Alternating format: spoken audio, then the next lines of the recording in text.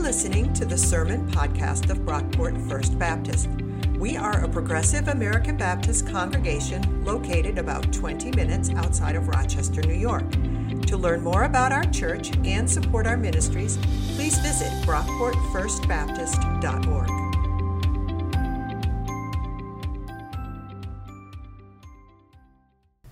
Our scripture reading is from Mark 1, verse 14 through 20.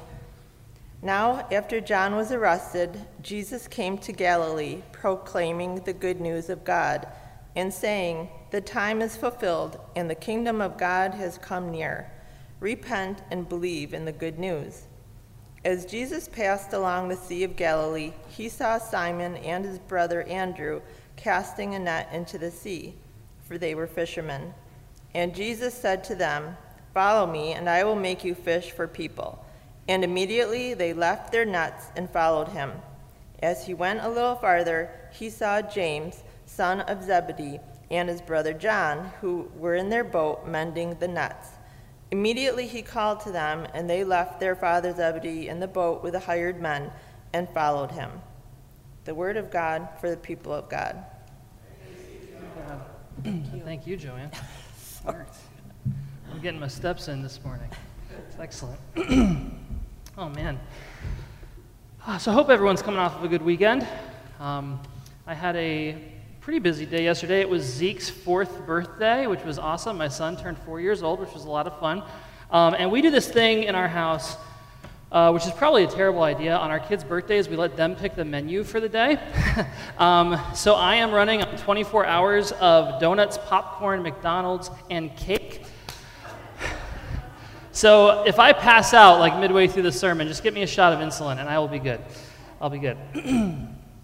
We're talking about repentance today. That's our topic. Repent and believe in the good news. We're actually at a pretty important point in Mark's gospel. We've had about 2 weeks now of introduction. We've talked about John the Baptist last week. We've talked about who Mark was, what a gospel is. And today marks a turning point because we're finally getting to hear from Jesus. Yay! This is the first time that Jesus speaks in Mark's gospel, which is significant. Significant, one, because Mark doesn't give us a lot of the teachings of Jesus, like in comparison with the other gospels. Most of the parables, the Sermon on the Mount, a lot of that stuff doesn't show up in Mark. So when Mark does have Jesus speaking, we should pay pretty close attention, because normally Mark's talking about what Jesus does more so than what he says. But it's also important because, and we've talked about this, Mark's gospel was probably the earliest gospel to be written, which means that these words in this passage are quite possibly the first words of Jesus to ever be put down on paper. That's pretty significant. Let's read the first part of our passage one more time. Mark chapter 1, beginning in verse 14. Let's hear these opening words from Jesus. Now, after John was arrested, Jesus came to Galilee, proclaiming the good news of God, and saying, "The time is fulfilled, and the kingdom of God has come near. Repent and believe in the good news." John the Baptist, who we talked about last week, has been arrested. If you thought this story was going to be about John, nope, he's out of the picture now. This is a story about Jesus. And Jesus comes on the scene preaching repentance. The time is fulfilled, the kingdom of God has come near. Repent and believe in the good news. Now, I don't know about you, but when I hear a message like that, when I hear repent, when I hear the time has come, my mind goes to these guys. People like this. Anybody with me on this? The kind of doomsday folks. These kind of wild-eyed, often kind of angry, usually men, who stand on a street corner with a sign preaching repentance. The kind of guy that, like, when you see someone like this on the street, you duck your head and pass by quickly and just hope they won't notice you, right? It's like, please don't let Jesus be one of these guys, right? But when I hear the word repent, this is where my mind goes. Repent isn't a word that we use all that often in general conversation. You hear it from preachers, You hear it from these folks, and you hear it from like annoying friends and family members who think you're going to hell. That's about the extent of it. But Jesus comes on the scene preaching repentance, which means that we have to talk about it. And I think despite whatever baggage some of us might have around the word repentance, we might find some surprises when we look at Jesus' message and what he meant by repent. So let's dig into it. And we're going to get nerdy right off the bat. We're going to talk about biblical languages for a little bit. Some Greek and some Hebrew. Because the word repent is just too loaded for some of us, just too much baggage. So let's go back to the source and see what Jesus was talking about. When you see the word repent in your Bible, it's usually a translation of one of two words. The first is the Greek word metanoia. Let me hear you all say metanoia. Excellent pronunciation. Metanoia is the word we have in this passage that's being translated repent, and it literally means think again. Think differently. Change your mind. Free your mind, if we have any Matrix fans here, although I'm guessing probably not. It's all right, though. Metanoia means change your thinking. Take the way that you've been thinking, the way you're used to thinking, set that aside for a minute, and think differently. There's a TV show out called The Chosen. It's surprisingly good. You can find it online if you Google The Chosen. And on that show, it's this multi-season drama about Jesus and the disciples. It's really good. And on the show, Jesus is always saying, get used to different. It's like his catchphrase. That's metanoia. Think differently. Now, if that's still a little too abstract, that's okay. It is Greek after all, right? It's all Greek to me. And the good news is, Jesus probably wasn't speaking Greek. The Gospels and the New Testament was written in Greek because that was like the lingua franca. That was the common language of the day that just about everyone knew. But Jesus was speaking Aramaic. He lived in Judea, and he spoke this kind of first century offshoot of Hebrew called Aramaic. And I mentioned that there are two words in the Bible that get translated repent. The first is metanoia, but the other is the Hebrew word teshuvah. Let me hear you all say teshuvah. Very good pronunciation. Teshuvah is probably much closer to what Jesus would have been saying. And teshuvah literally means to turn. If you're heading the wrong way and you realize it, you teshuvah, you turn and you go another way. If you're in a crowd of people and you're trying to get someone's attention, it'd be like, hey, teshuvah, over here. Teshuvah means turn. If you have hang-ups with the word repent, if that word has too much baggage for you, maybe try thinking in terms of teshuvah, turn. Jesus is inviting us to turn. Exchange our old way of thinking for a new way of thinking and go a different way. I know there have been multiple times in my life when I've had to turn to be faithful to Jesus. Not sure if you can relate to that or not. When I was growing up, my dream job was to either be a comedian, a rock star, or a shock jock. So, very attainable goals I set for myself. But like when I was 9 years old, I'd walk to school and I'd be listening to Howard Stern on my Walkman. Do you guys remember Walkmans? Do you remember these things? Not Discmans, like with the little CD. Those weren't out yet. The thing where all you had was a tape and like the AM/FM radio. I would walk to school in like 5th grade listening to Howard Stern and other shock jocks on the radio, which speaks volumes to what's wrong with me now, I realize. But I grew up, those were my heroes. I grew up idolizing like stand-up comedians, people who got paid to be funny. I actually got to do stand-up in my late teens and early 20s. I had a blast. It was a lot of fun. I probably learned more about preaching doing stand-up in comedy clubs than any class I took in seminary. But then when I was in college, I landed my dream job. I got an internship at this big radio station in Philadelphia, which was 24/7 shock jocks. These folks who got paid to tell jokes and basically be as offensive as possible on the radio. That was my job. I got to like work in the green room and like help them.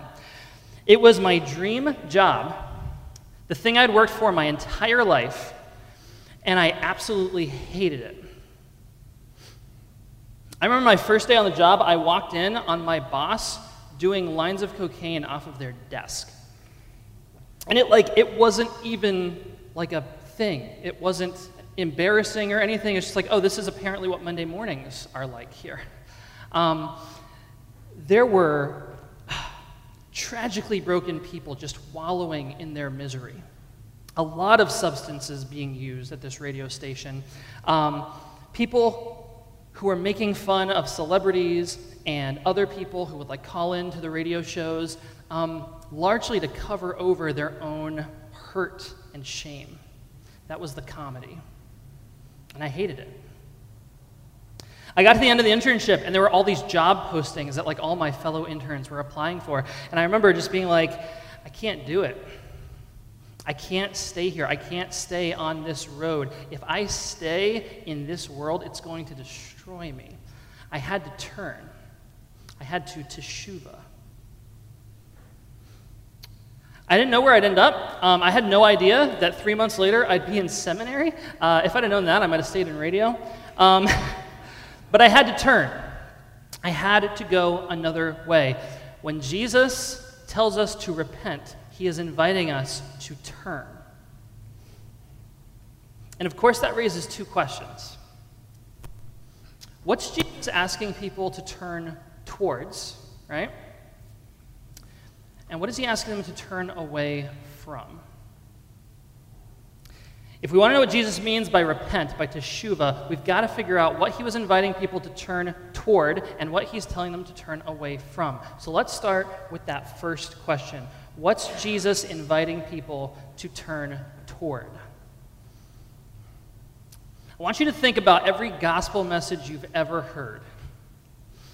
Any revival meeting you've been to, evangelistic sermons, that sort of thing, there's usually a selling point. There's usually something being promised that people are being told to turn toward. And it usually has to do with the afterlife, right? Have you ever seen a gospel tract? Are we familiar with these things, these little tracts that are printed on tiny little shiny pieces of paper they fold up? Has anyone seen these before? Because if not, this is not going to land at all. Okay, a few of us, thank God. The church I grew up in, this was a big thing. They had a rack with these. Now it's you're more likely to find them in a truck stop bathroom or something like that. But the idea with these tracts is it's written out and it presents the gospel message. It's supposed to, you read it and it shows you how to become Christian. Here's one. The front reads, "Going to heaven?" ? I like that. And then you get this long list. Check below what you think is necessary to get you into heaven. And it's got doing your best, going to charity, giving to charity, going to church, prayer. And then you open it up and it's wrong. None of the above will get you into heaven. You have to repent. And you flip it over and there's a prayer on the back that you pray, inviting Jesus into your heart. And it says that if you say that prayer, you'll go to heaven. Which is confusing because the front says that prayer doesn't get you into heaven. So I think there's maybe some mixed messages there. But you get the idea if you've seen these. Here's another tract. If I die tonight, where will I spend eternity? This is like marketing 101, right? You ask a question to create need. Think about every infomercial you've ever seen. It's late at night, you can't sleep, you're flipping through the channels. There's a guy with a mustache trying to sell you a knife that can cut through a tree for some reason, right? Do you need a knife that can cut through anything? Do you struggle to get stains out of your kitchen rugs? Do you want to go to heaven when you die? It's the same sort of approach. It's like evangelism as infomercial almost. Heaven is usually the selling point. That's what we're usually inviting people to turn toward. You say a prayer, you convert to Christianity, sign on the dotted line, and then you get to go to heaven. But notice, though, Jesus doesn't say anything about heaven in this passage. He doesn't ask people where they're going when they die. In fact, he doesn't even start with a question. Jesus' message of repentance begins with an announcement. The kingdom of God has come near. The kingdom of God is at hand, is what it says in older Bibles. The time is fulfilled. The kingdom of God has come. Jesus is inviting people to turn toward the kingdom of God. The kingdom of God is something we've talked about in here before. It's at the center of Jesus' teaching. It's something that's going to come up over and over again in Mark's gospel. The kingdom of God is something that everyone was longing for in Jesus' day. I know a lot of us struggle with this concept. We don't know what it's like to live in a kingdom, but Jesus' audience knew. They lived in the kingdom of Rome. Remember, these are an occupied people. I think I've mentioned that every week so far in this series. The Jewish people at this point in history are living under Roman occupation. They're facing violence, injustice, dehumanization every day. Their experience is way closer to the Haitian migrants that we see down in Texas than it is to our experience. That's the category these people are living in. They're living under the kingdom of Rome, but they are longing to live under the kingdom of God. They're waiting for God to show up and make things right. Fix all that's broken in the world. Wipe away every tear. They're waiting for God to establish justice, to set them free, to raise up the lowly and hold the powerful accountable. They're waiting for God's kingdom to come and God's will to be done on earth as it is in heaven. Seems like I've heard that somewhere before. That's the kingdom of God. That's what they're waiting for. And Jesus' message in these opening lines is the time has come. The time is fulfilled. That thing you're waiting for is here. The kingdom of God is at hand. Repent and believe the good news. Jesus isn't selling something in the future that we'll get maybe someday after we die. He's selling a reality. He's offering a reality that we can have right here and now that stretches into eternity, the kingdom of God. Look at what God is already doing in the world. Let me show you how to be part of that. Let me show you how to live in harmony with your enemies. Let me show you how to find peace with God and your neighbor. Let me show you lives restored and people made whole. Let me show you forgiveness and reconciliation. That is what the kingdom of God looks like. That's what Jesus is inviting us to turn toward.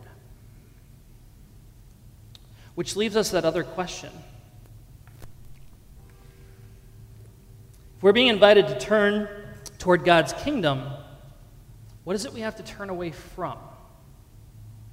If we want to see God's kingdom reality at work in the world, what is it we have to leave behind? Let's keep going in our passage. Mark 1, verse 16. As Jesus passed along the Sea of Galilee, he saw Simon and his brother Andrew casting a net into the sea, for they were fishermen. And Jesus said to them, "Follow me, and I will make you fish for people. I will make you fishers of men." And immediately they left their nets and followed him. As he went a little farther, he saw James, son of Zebedee, and his brother John, who were in their boat mending their nets. Immediately he called them, and they left their father Zebedee in the boat with the hired men and followed him. Jesus runs into some fishermen. He's going around preaching repentance, announcing the good news of God's kingdom, and he encounters 4 fishermen, Simon, Andrew, James, and John. And they leave everything to follow him. The text doesn't tell us much about these fishermen. What was going on in their life, what their circumstances were. We don't know why they left everything and followed Jesus. Presumably, their lives would have been pretty set at this point. Andrew and Simon are self-employed. That sounds like a sweet gig. James and John are working on their father's boat with a bunch of hired hands. Clearly, there's some thriving businesses going on here. Presumably, these guys are living comfortably. But they meet Jesus, and all of a sudden, the status quo doesn't do it for them anymore. I think we hear the word repent, and we usually think in terms of conversion. We assume it's a message for non-Christians, a sort of once-and-done thing, like repent? Oh yeah, I did that. I did that when I was 12, right before I got baptized. I'm good. I'm covered. I've checked that box. But that's not what's going on with the disciples. Simon, Andrew, and the others aren't converting to anything. They're not shifting their religious affiliation. There's nothing to convert to at this point, right? Like, they're Jewish. Jesus is Jewish. Christianity isn't a thing yet.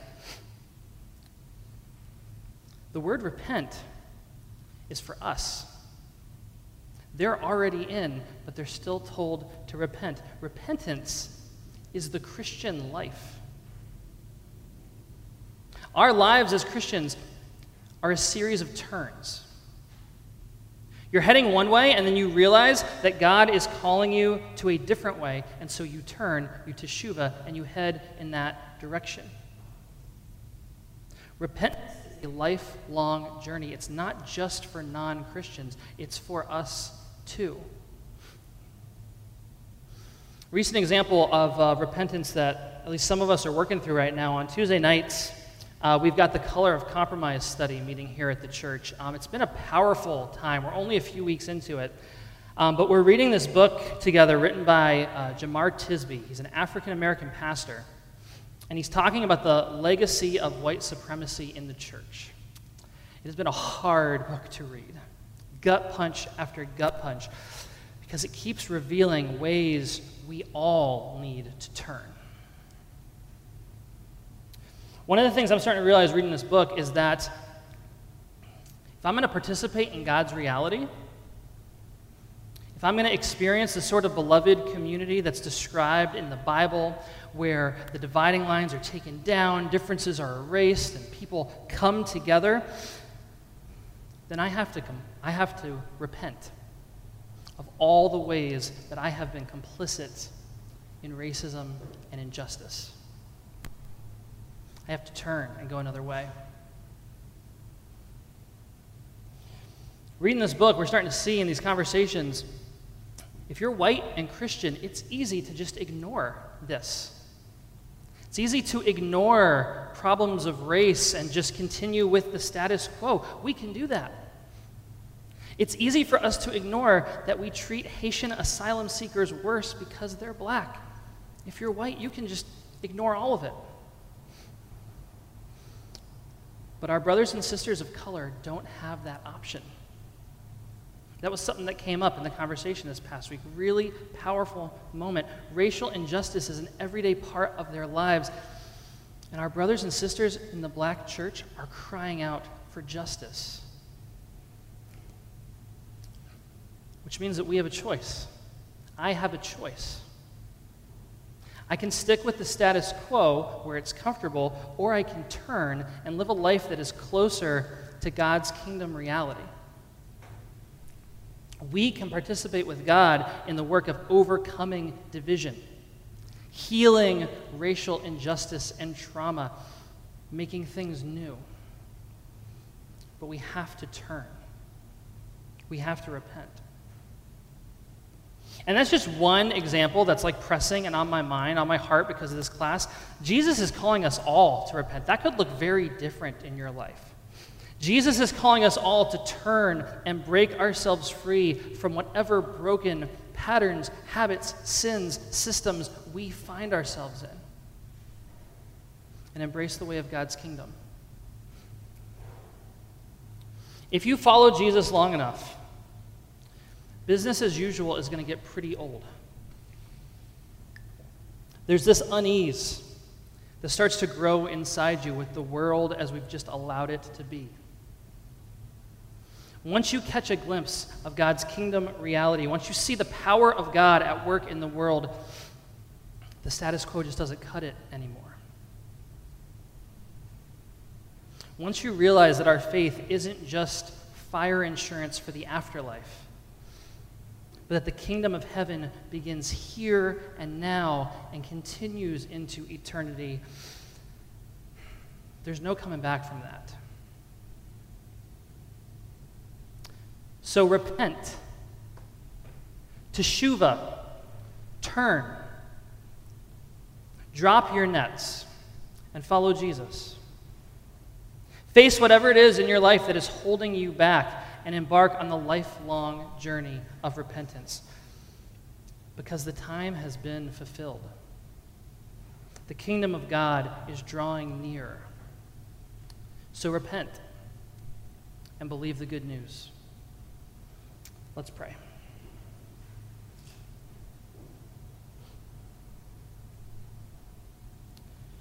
God, we invite you into our hearts this morning. We invite you to transform us and make us new. We invite you to make us uncomfortable with the status quo, with the world as we've allowed it to be. And God, we invite you to make us hungry for your kingdom. Search our hearts, Lord. Give us eyes to see the ways in which you are already at work in our midst, and empower us to follow. It's in Christ's name we pray. Amen. Thanks for listening. If you enjoyed what you heard, please be sure to rate, review, and subscribe to this podcast on iTunes. You can connect with us on Facebook at Brockport First Baptist, on Twitter at BrockportFB, and on our website, brockportfirstbaptist.org. Our theme music was composed by Scott Holmes. This has been a production of Brockport First Baptist.